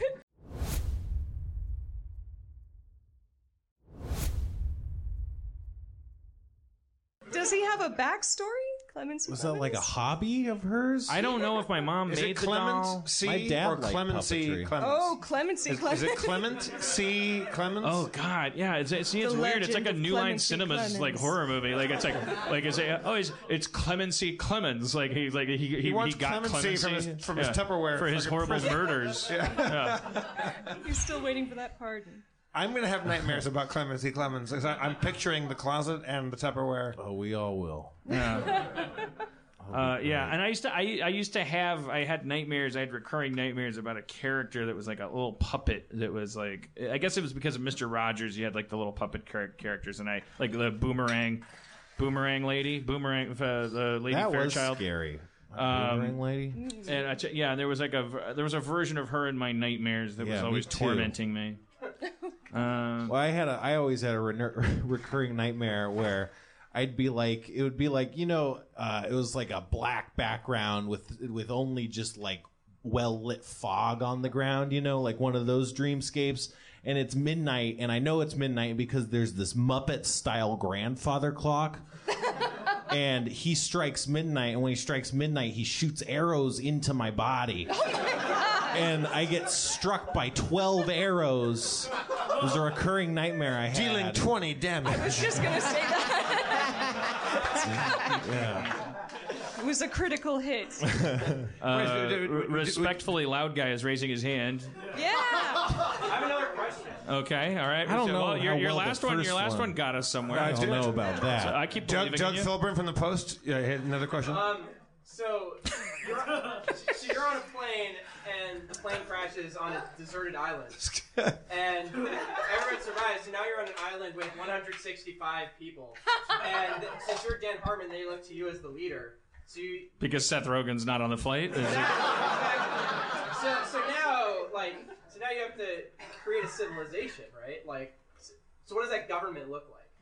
And one thing I was thinking the plane happens to crash on a desert island. Well, Think of the odds of that. I mean, Oh, you get washed up. You And get what if that shipwrecked. island was on the moon? Like the premise of Harmontown. Right. Yeah, I don't know. I mean, what does someone have to do to get banished, right? Like what? How does like a punishment system work? Like, what if someone's being a real dick, but there's only 165 people on this island? How many are there of us tonight here? Well, the easy thing is, what if someone's being a real dick? That's the whole problem with the justice system of any government, is that we always conceive of like, what if someone's being a real dick, and then we go like, okay, well, if that happens, then we'll do this to them. And then we wait for someone to be a real dick, and then we do that to them, and it's always and that's about 1% of the cases, and the rest of it is like, well, I was hungry, I needed bread, but I didn't mean it, I thought it was mine, and all this shit, and then everyone's calling each other being a real dick, and you're still using the same mentality. That's like, I guess I would try to figure out beforehand. I mean, I like when we start our moon colony, I'm just gonna bring like only beta people. Like they're gonna be screened for the inability to aggress, so that we can all just like, because we had a fun experience where we were shuffling around. What was it, Montreal? Team Beta, yeah. Yeah, we were the beta tribe. Like Jeff got peeled off somehow. Like otherwise Jeff would be like making all the decisions, and we would be tumbleweeds and stuff. And like there was like mounting things of like stress. It's like we don't know what we're doing. Like Cody has like confided to me in the past. It's like sometimes I'll turn into a little baby when I'm like walking around with her and like without realizing it, and then sometimes she'll be doing that to me, and like because it's like there's usually like someone in the group that's like just more comfortable having opinions and let's go here, let's go there. We just happened to be with a group of like 5 or 6 people, and none of them were that person, and we were just kind of drifted for a while like a garbage bag in American Beauty, and but there was still cohesion, and then there was like mounting points of frustration where you could just almost feel like Spencer was doing the opposite of a shark, where he was circling the idea of leaving. Like Spencer would just start getting more and more distant, and then but then he'd come back, and then like we eventually like started making random decisions, and we had a really nice dinner in that one restaurant, or a lunch or something. I don't remember. I don't know. Why? But it was nice. It was really nice. I don't know, man. Like, because the thing is, like, people are monsters. Like they'll kind of like, they don't. I don't know. I don't even know. I don't know if I believe in people anymore. I feel it's just like. I have a riddle for you about how to tell if you're a serial killer or if you could become a serial killer. It was Maybe it'll sister. restore your. Sorry. Continue. Awesome. The doctor was a woman. Let's see if any of you guys, let's see who here has the mind of a serial killer. If you can answer this riddle, then you have the mind of a serial killer, Or you heard regardless of whether or not you already have a body count. That's a good point. If you're just a really stupid serial killer, you get off scot-free. But if you're stupid, you'd think you'd get caught, though. So you could would. just be a killer, though. No, but what if you're a really cowardly one? That's the thing that freaks me out all the time. Is I look at people and I go, the only thing standing between that person and being a serial killer is that they're just all chicken shit. Yep. I feel like that person would, if they could do bad shit, they'd get away with it. They would. If I had a boat, you'd all be dead.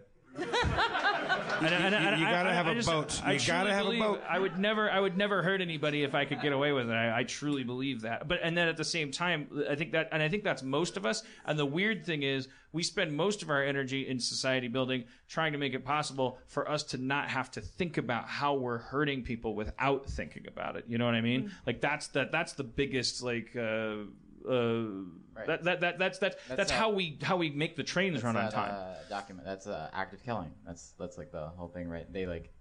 Yeah, I mean their whole culture. Well, no. I guess not. Well, yeah, active killing was I mean, that's an example of the fact that as long as anybody up top is just saying this is fine, if the people you're killing have a label on them, like communist or terrorist or criminal or murderer or whatever, and no one ever flips the game on you, that you can actually walk through life going like, oh yeah, and then I did that thing where I was an awesome person. Right. But parentheses it's killed they keep on like going to the same stories because it's like the thing they can't escape. Right. There's some like weird thing haunting them and eating away at them, which is kind of an uplifting thing, possibly, that maybe there is something in there. But anyways, I think the thing is, it's like we try to make it as easy as possible. It's like Spencer and I were talking about this. So dichotomy. We talk about it all, man. Dichotomy is a crutch. That's the thing. Like every single aspect of our society, it always comes down like to some choice between one or two things. Like the big thing is obviously the candidacy right now, the elections. Like throughout our lives, we're like left and right, and every comment section is like you're either one of these or one of those. And like that is actually an expression of like en masse like laziness. Like, because if you only have to choose whether you're this or that, like you save so much fucking time. Like having to think like every second, like what am I? Who am I? How do I feel?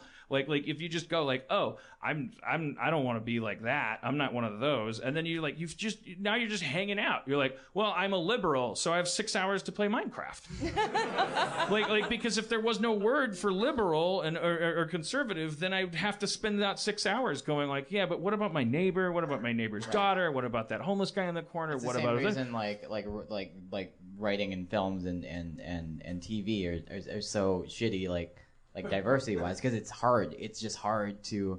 It's harder to find people of color because there's no infrastructure. I blame casting agencies.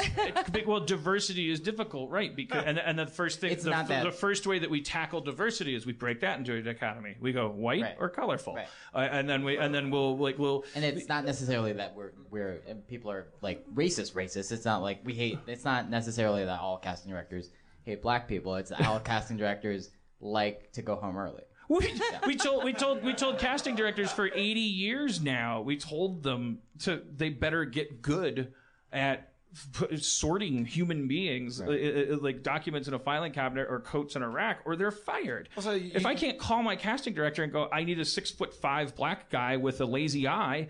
I thought like in 1983, like the person that can do that is like a better casting director. Now all of a sudden it's like, no, we're like going to engage in the fucking unpredictable nuances of humanity. And they're like, does that include me?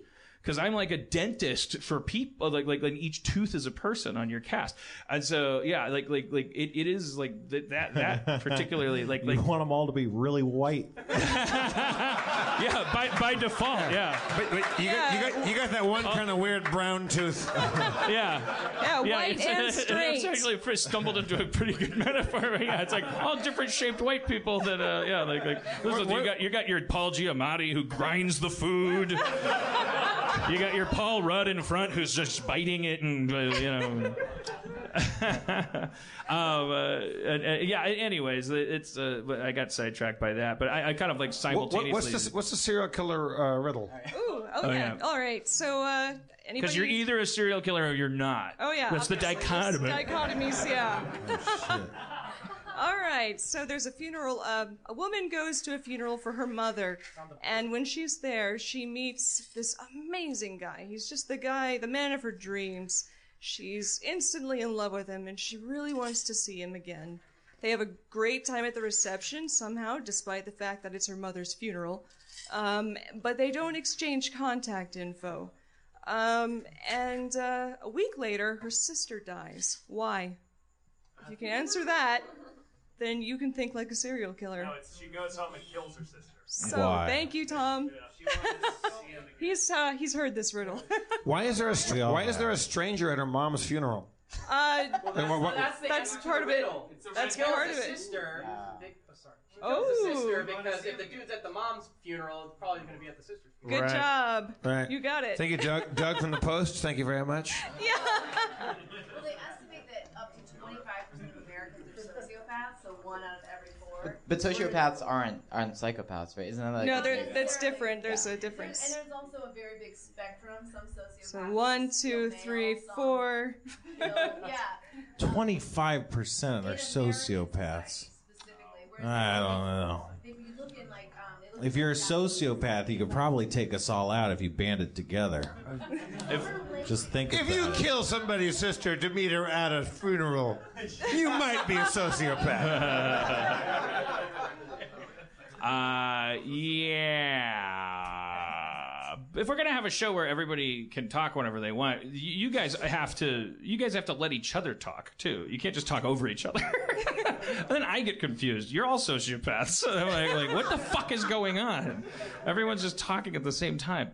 Dan took a dark turn. I guess he. No, my heart bleeds for everybody who's like, I have a little piece of information I'd like to share, and then everyone's like, I'm gonna do a bit.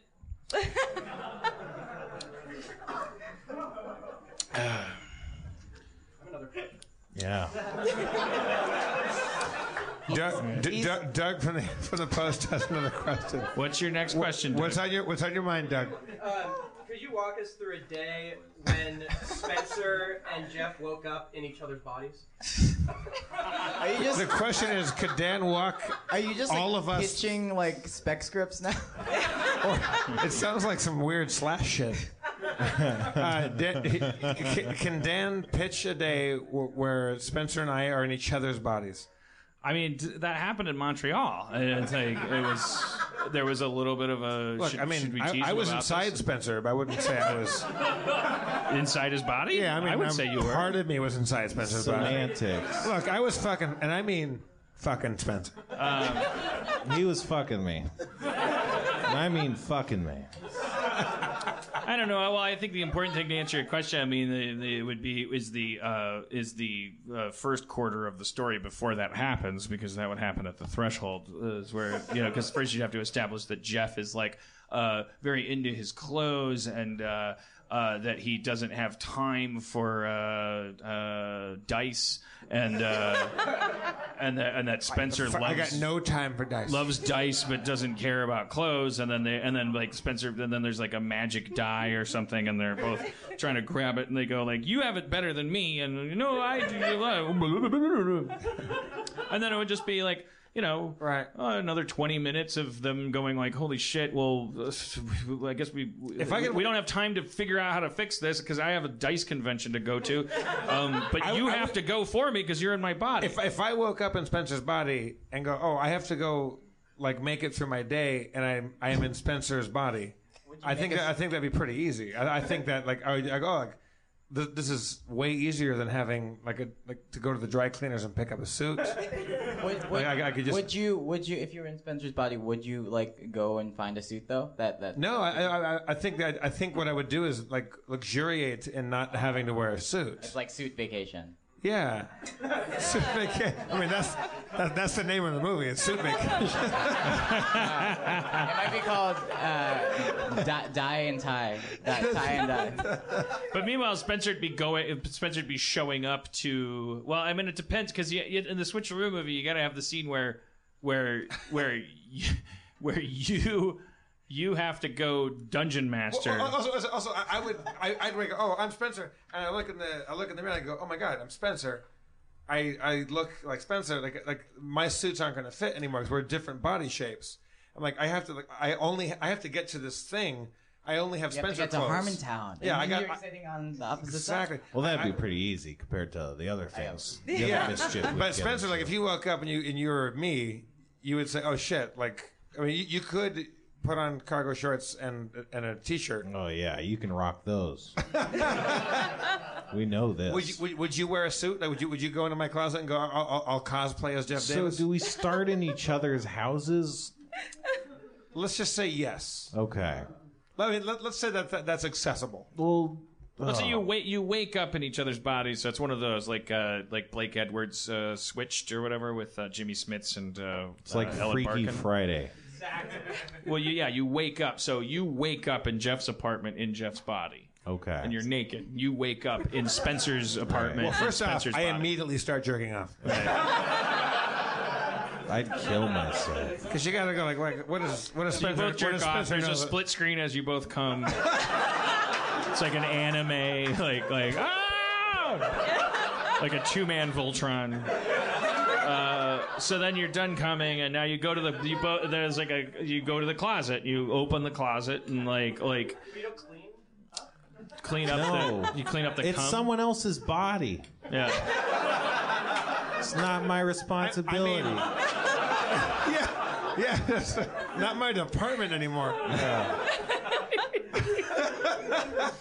All right, so I wake up in Spencer's place. I'm looking around. I go, okay, well, I'm naked. I just jerked off. Came all over Spencer's bedroom. All I got is Spencer clothes. So I'm going to dress in Spencer clothes. I don't think I go right out and start buying suits that fit Spencer body. I think I just go, fuck it, I'm Spencer. Nice. Right? Well, would you be Spencer or would you try to be Jeff, but in Spencer's body? Well, do I still have the will and the volition that I have? Like, Your mind. Yeah, no, I mean, I guess I would start having to make some decisions of like what is a physical Jeff Davis? Like, is it Jeff Davis only about like caring about his clothes and his hair, or is it like growing a beard all of a sudden? I mean, there has to be. You have to first. You have to come up with like.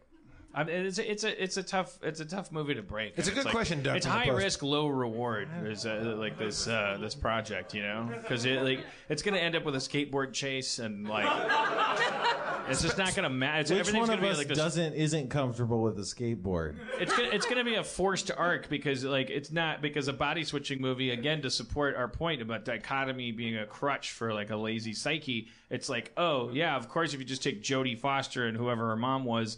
Like you swap them, then you automatically have to reduce each character to like I'm neat, she's therefore sloppy, like etc. You know. Fuck it. You become Jeff. Jeff becomes Spencer, and Spencer becomes you. Now it's not a dichotomy; it's a trichotomy. Yeah, we just solved. Now the movie. When did Doug get the fucking conch on this fucking thing? Like, I wanted to hear what you were saying about the sociopaths. She was talking about like the. She said 25% of Americans are sociopaths. I have one question there, which is it just America or was it okay? That's just where they did the study, or do they know for a fact that other countries have a much lower sociopath? Japan was like up to 3%. No way. what? Now, did you are we read relying on this? each country? Sociopath next door. Oh man. Are we the sociopath next door?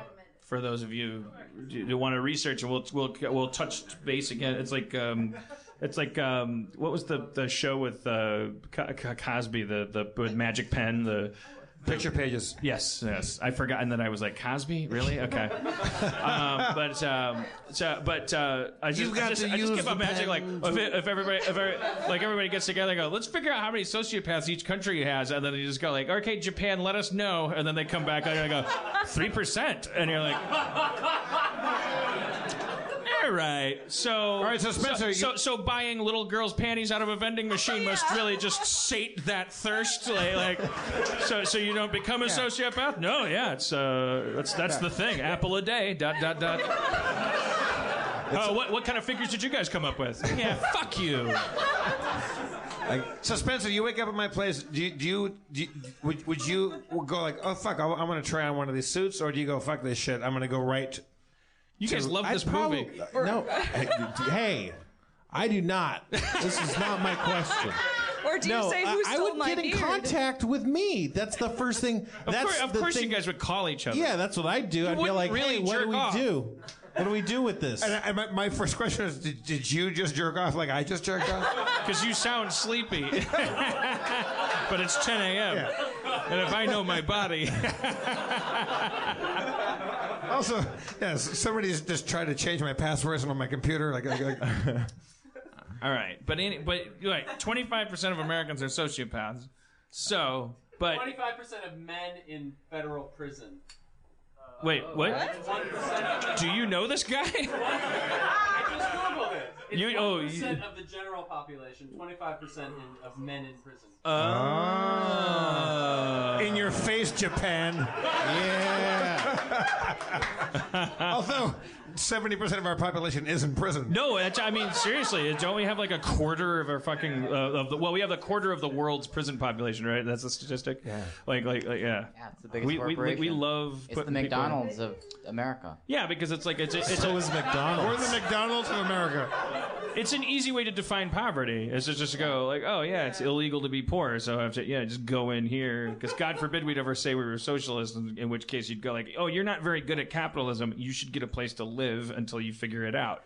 Like until you get good at it. Here's 3 meals a day. We go like, well, why don't we wait until you beat someone up with a pool cue? Then we'll bang a gavel, yell at you, and give you a free home. It's wait until you bring your weed outside. Or arrest you for the rest of your life. And our white. We're not if you're black. Sorry. Yeah, I do that just fine. And I'm shady as fuck. You stole those candy bars once? Yeah, man. We're all feeling... just to be clear, I stole a lot less bad shit than any of you guys. I'm the best person off this stage. Wait, how many candy bars? What's the going exchange with candy bars to jelly beans? Why do you guys steal so many candy bars? I didn't steal. Yeah, why don't we just steal glasses? That's the real value proposition. Also, Spencer, how old were you when you stole the candy bars? Like 14, 15. Well, good age. Nimble fingers. I used to go steal shit that I didn't even want. I would just walk into a department store and just take shit that I didn't even want. And it was just about the game of can I walk in, look you in the eye as the clerk, and walk out with the shit that I just pick shit up right in front of you and go, and walk out. And it's like nobody expects it. I just want to say because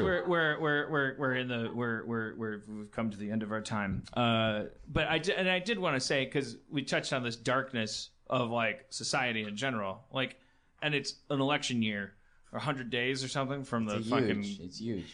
My therapist told me. It's going to be said, really huge. Like there's the suicide rate goes up, the domestic violence rate goes up. Like we in general, like we do for better or for worse, Americans. I think this is our purge. Yeah. Every 4 years, like an anarchist would say, it's every 4 years we vent everyone's feeling of needing to be in control of society by giving them the illusion they can change society by pulling a lever in a curtain booth. And so, but that's the cynical way of saying it. Another way of saying it is like every 4 years we have this immense responsibility on us, and blah, blah, blah, blah. But which side am I on? The side where I go. But, no, that's just the side that requires more reading. And but in any case, it's every 4 years, according to my therapist. Like there is this rise in like craziness. Like we all start to feel it. And we're in constant contact with each other on the internet. We're like painting this picture. I just want to mitigate that and say I think that the reason it gets to us is because it still holds just as true. I think that most of us are pretty chill and probably want the world to be great and would probably be willing to do a lot of stuff to make it great and are really concerned that like just kind of like we're this parakeet in a mirror that they start looking at this stuff and we start obsessing about it. We go like, how many? And then we put on these weird carnival masks in these comment sections. And all the usernames are like Flip Flop 69, and we're just going like, it's like fucking weird, like playing these Appalachian characters, like yelling at each other about abortion clinics and stuff. But I think the silent majority are people that are fucking moderate about everything and would just be like would be able to have a fundamental principle of like, as long as nobody's getting hurt, I'm okay with it. And I think that we inhale a lot of secondhand smoke from the internet, as she'd say, my therapist, like, and that's all fine. No one has to walk away from it or ignore any of it or think that any of it's unimportant. But the message that none of us are getting at this time is the one that is right under our nose and doesn't profit anybody, doesn't make you click on anything, doesn't pay anything, doesn't get you riled up. It's just the truth, which is that there's a whole bunch of super cool people like being totally we're anxious about wishing that the world could be a better place, and like there's happiness possible somehow some way. Like it's not the apocalypse yet. It just keeps seeming like it. Like I think we'll laugh at it in the year 2040. I think we'll go. Remember, we kept thinking like it felt like the end. Like we'll be like, Trump was great. He's not going to win. We all panicked. He seemed like a douchebag, but it turns out, his foreign policy was right on point. He solved world hunger. Or it turned out the president didn't matter. We finally exited. It doesn't matter. We finally exited the age of fuck. We finally was forced out of us by an elite ruling class that are born politicians and die politicians and pay themselves to do nothing but pretend that everyone needs to be told what to do like an animal. And we exited that age and entered a proper age where we would go like, those guys are civil servants and they need to either, this pageant needs to stop where it's like, oh, who's the most amazing world leader? Like the leader of the free world. It's like, fuck you. Who's going to like balance the budget? And like, in the meantime, like who's going to fill the potholes on my street? And, maybe we'll have some nice fish fries at our local churches and bingo games and like jump rope competitions. $7 pancakes at the firehouse. And maybe I think we can get back to one mass shooting a year.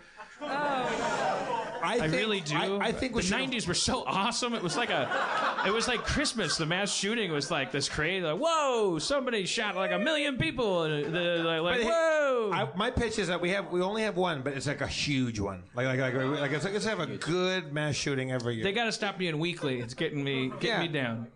Let's go. It's getting you down. I don't know. These mass shootings are kind of cramping your style. Yeah.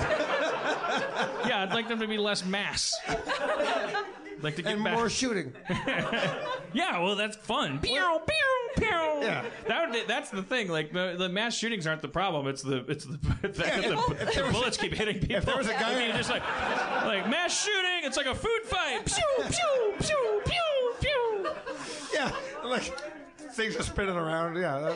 If a guy went up into a clock tower and just missed everybody, that'd be great. Yeah. Well, like the OK Corral, that was like the coolest gunfight ever. It was like 7 dudes died or something, right? Yeah. Yeah, they missed a bunch though. And I bet it lasted hours, and they were all like related. Like, McClintock got shot. I'm pretty sure you got that totally wrong. Anyways. I think it was short and almost everybody died except for 1 or 2 people. My point was because I only see you guys once a week, like I just wanted you to make it through this week. Like I'll see you again next week. Thanks. Like we start by talking about like, oh, who needs help and like let's talk to each other, and then it always inevitably we scrape down to that part. Like the reason why we're gathered here is because my alienation and your alienation, and we got to get the fuck out of here. Like this planet sucks. Like we're all doomed. But and it's true. We are. It's true. And we will get out of here. But like it would be a shame if we didn't make it to the launch pad, because we got caught. It's kind of amazing that I came up here because like I think everyone thinks this when they come to Harmontown. It's like I want to come, and it's partly selfish because you want to be in. Because we're all narcissists to some degree, and I'm a narcissist, I'm for sure. But it's like Harmontown is the closest thing I have to a church. It's the closest thing I have to something that I come back to weekly. And is the side of your body feeling any pain anymore? Yes! Thank you for coming to Harmontown, everybody. Everybody is whole now. Let's hear for Gabrielle, Marina. Her name means a house by a water. Let's hear it for Doug Frisburn from the Washington Post. Spencer Creighton, I'm Jeff Davis, your mayor, Dan Harmon. Let's try to get it from church status to cult status very quickly. Can we pass the plate? When do we pass around? I'm just going to pass. I'm going to go straight to passing Kool-Aid. Like, I don't need money. Good. You pass the plate. Yeah. Drive fast and take chances.